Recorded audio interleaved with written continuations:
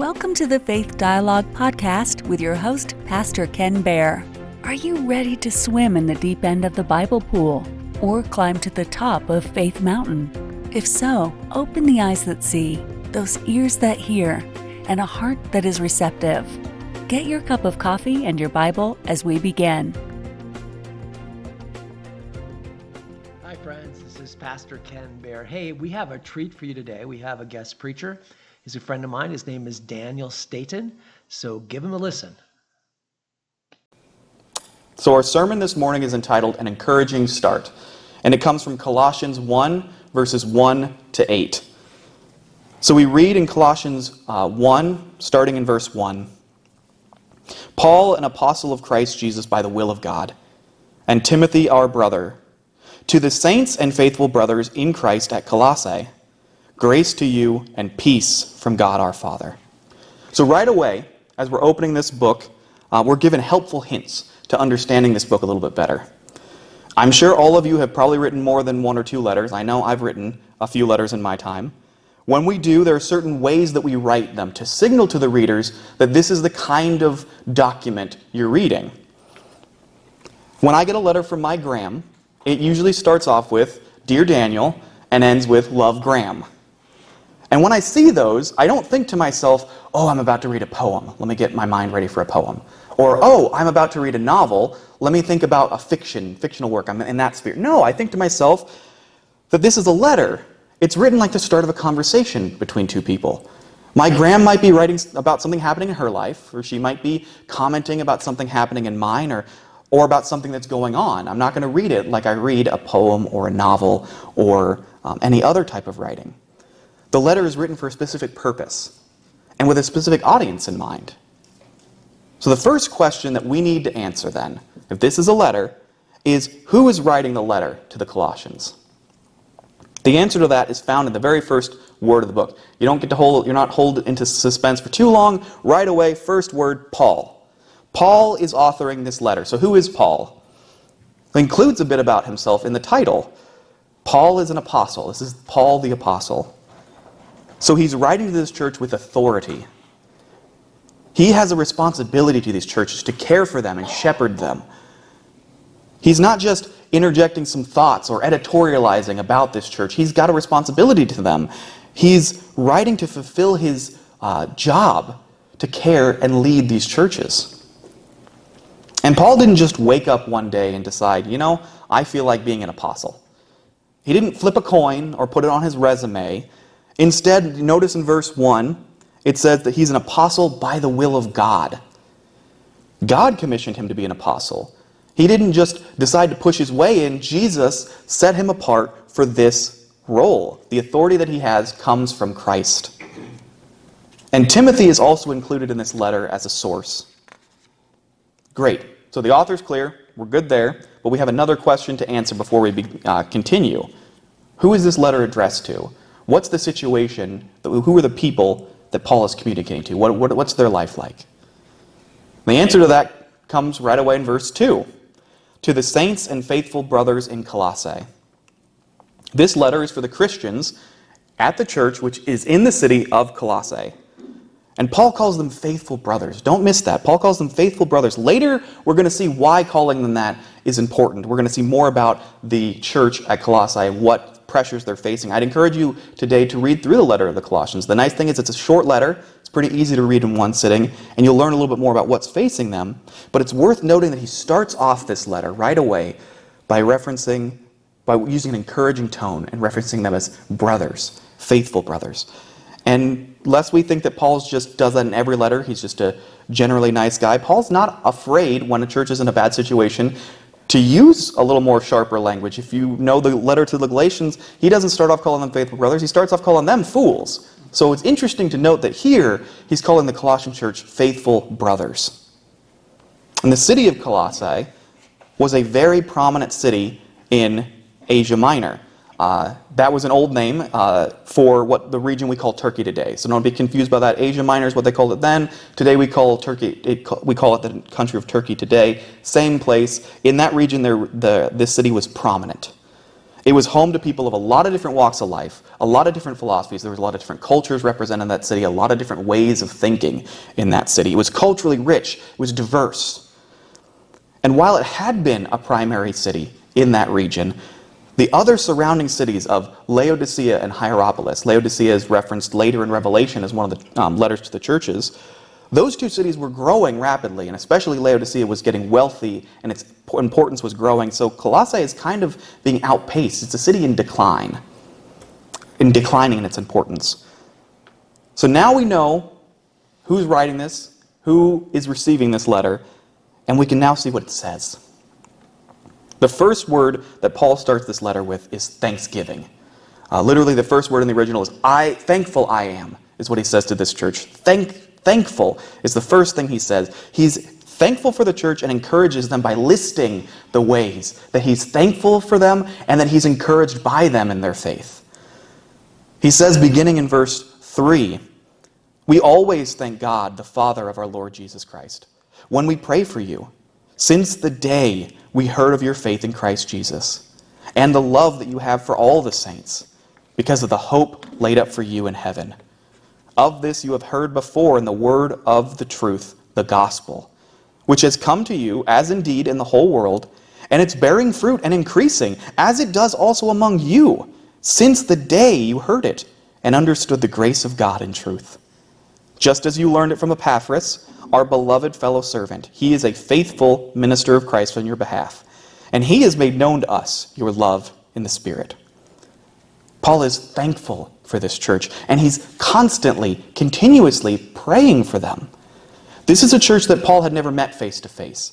I'm sure he would love to, but by the time he's writing this, he's in prison. He hasn't met these people face to face. He hasn't been with them, but he's heard about them, and he's encouraged by them. And I got to hear about Celebrate Seniors months and months ago from Pastor Ken. I got to hear updates, and I got to join in praying for you, even though up until last week I had never met you face to face. And it's really good to be here face to face with you. I'm thankful for you. I'm thankful for the work that Pastor Ken is doing here. So Paul is writing the letter to the Colossians for a purpose. The Colossians, as you see if you read on in the letter, are facing external pressures and heresies, external ways of thinking that are trying to get them to veer off their path. The pressure kind of boils down to, all right, Colossians, you got the gospel. Great.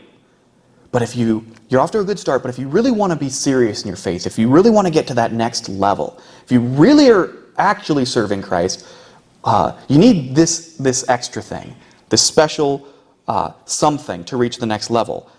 They might be saying, you need to do these practices. These practices will get you to the next level. You need this special knowledge, which, oh, by the way, only comes from me, so you have to study from me. This is what these external pressures are pushing against them. Or they might say you need these old traditions. If you do these, now you're a real Christian. So the Colossians might naturally tend to be self-conscious.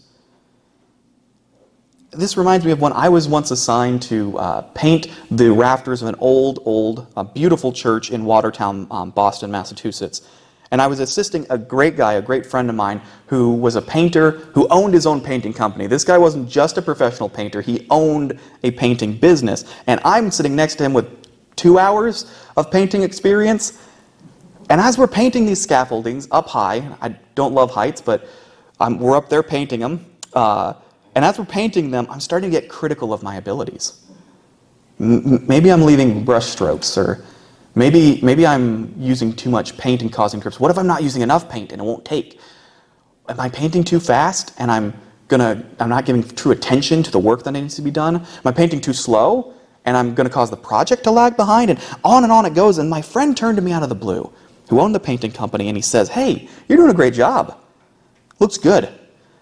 I got some few pointers for you, but it looks really good. If you were looking for work, I might even hire you." And just like that, I was instantly encouraged and went right back to focusing on the job that needed to be done. And that's what Paul's doing in his opening remarks here. The Colossians are discouraged by these voices around them, saying that they're not fully realized Christians, or they're not the spiritual elite yet, or that they need more for their faith to be real.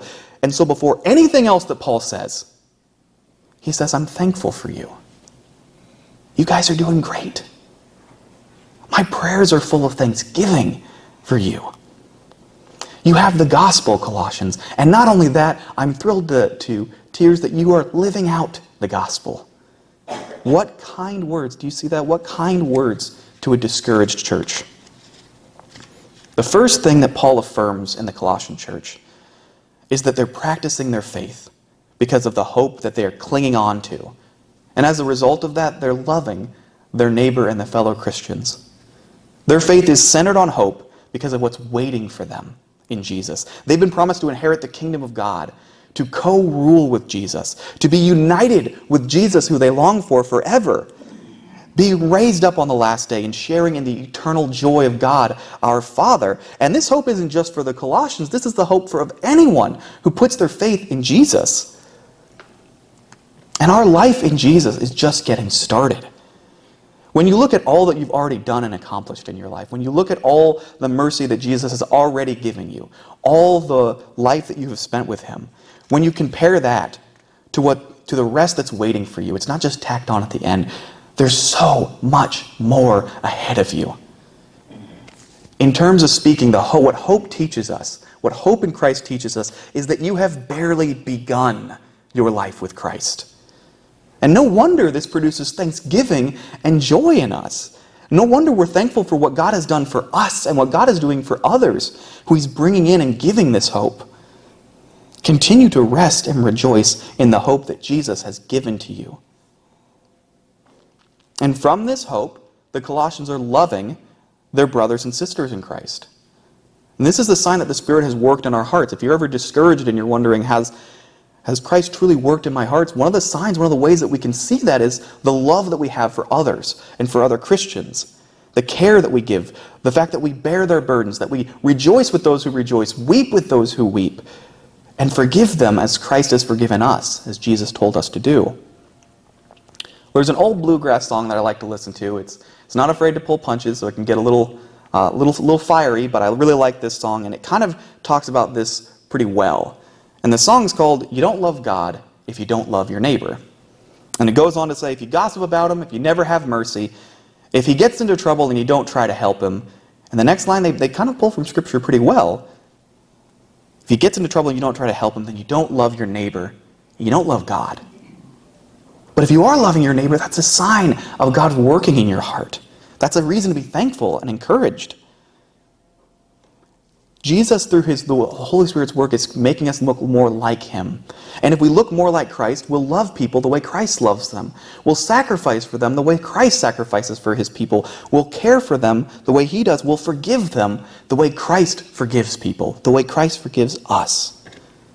So Paul's saying, Colossians, you have faith, hope, and love. That's the core of what it means to be a Christian. He says that in another letter, that the greatest things are faith, hope, and love.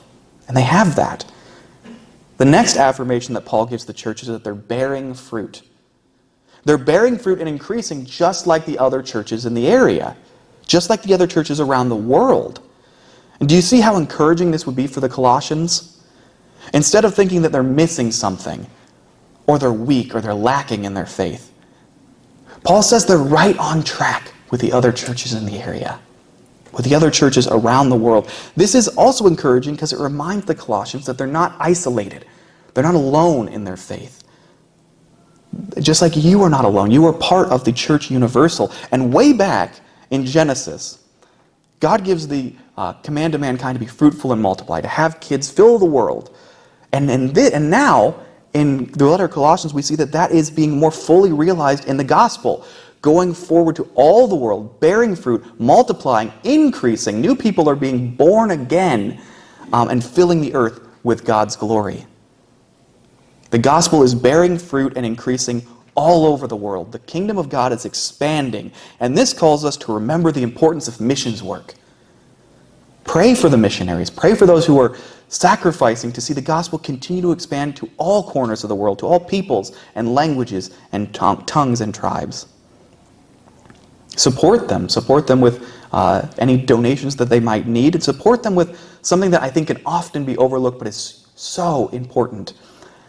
A letter or a note to them to say that you're here for them, you're praying for them, asking how things are going over there. Missions work and ministry work is very difficult, and especially missions work can be isolating and lonely work. You're leaving your family and everything familiar, and you're in a different place. So send a letter, send a note to these missionaries saying that you're praying for them and you want to hear about how their lives are going as they work to see that the gospel increases and bears fruit all over the world. Well, so far in this short opening, the Colossians have already been encouraged and strengthened in their faith. This isn't a throwaway greeting for Paul. This gives them true encouragement and strengthening in their faith. And they're not lacking some special spiritual tool. In Paul's eyes, they're faithful brothers and sisters who are right on track with where they need to be. They're centered on following Christ out of love and are committed to the gospel.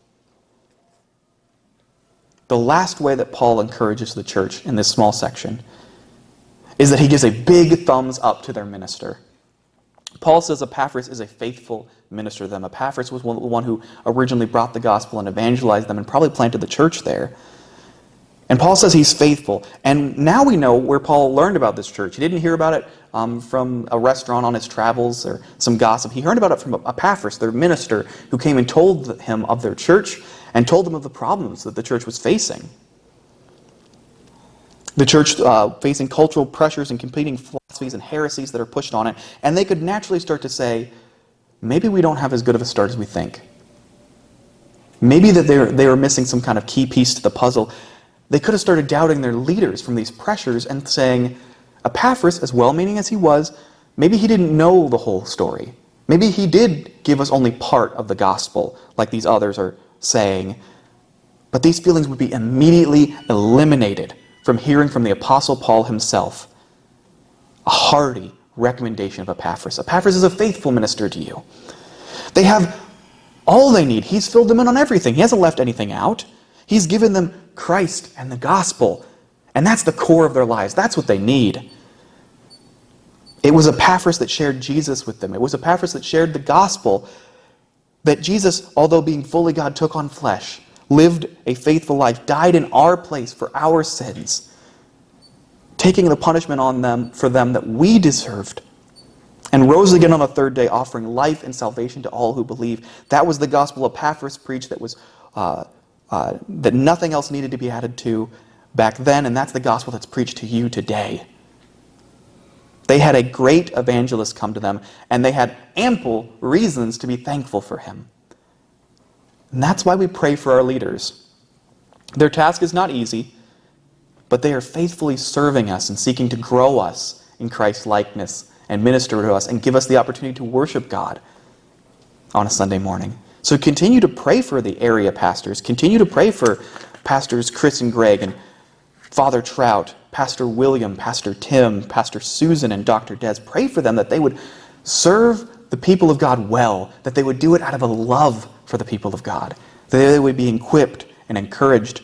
And pray for Pastor Ken as well, as he works week in and week out to minister to you.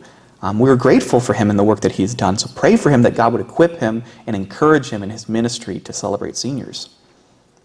So the Colossians are in a tough place. There are discouragements and distractions all around them. Competing messages and spiritual gurus saying that they have secret knowledge that they need to further on in their faith. And just as they might have started to doubt themselves or their leaders, Paul sends them this letter, this wonderful, encouraging pastoral letter, opening with gentle encouragement and affirmation. They're doing great. They're on the right track. All they need is to stay focused on Jesus, to keep Jesus in the center of their minds, to not be pressured to veer off the path that God graciously revealed to them in the gospel that Epaphras preached. And that's what we need, to stay focused on Christ, to keep him centered in our minds and not be distracted or pushed off the path by competing messages and philosophies. So would you pray with me? Lord God, we thank you for this morning. We thank you for You've been listening to Faith Dialogue with Pastor Ken Baer, recorded live at Celebrate Seniors, a ministry of Faith Dialogue. You can listen to or watch all of the recordings at Faith Dialogue by going to www.faithdialogue.org.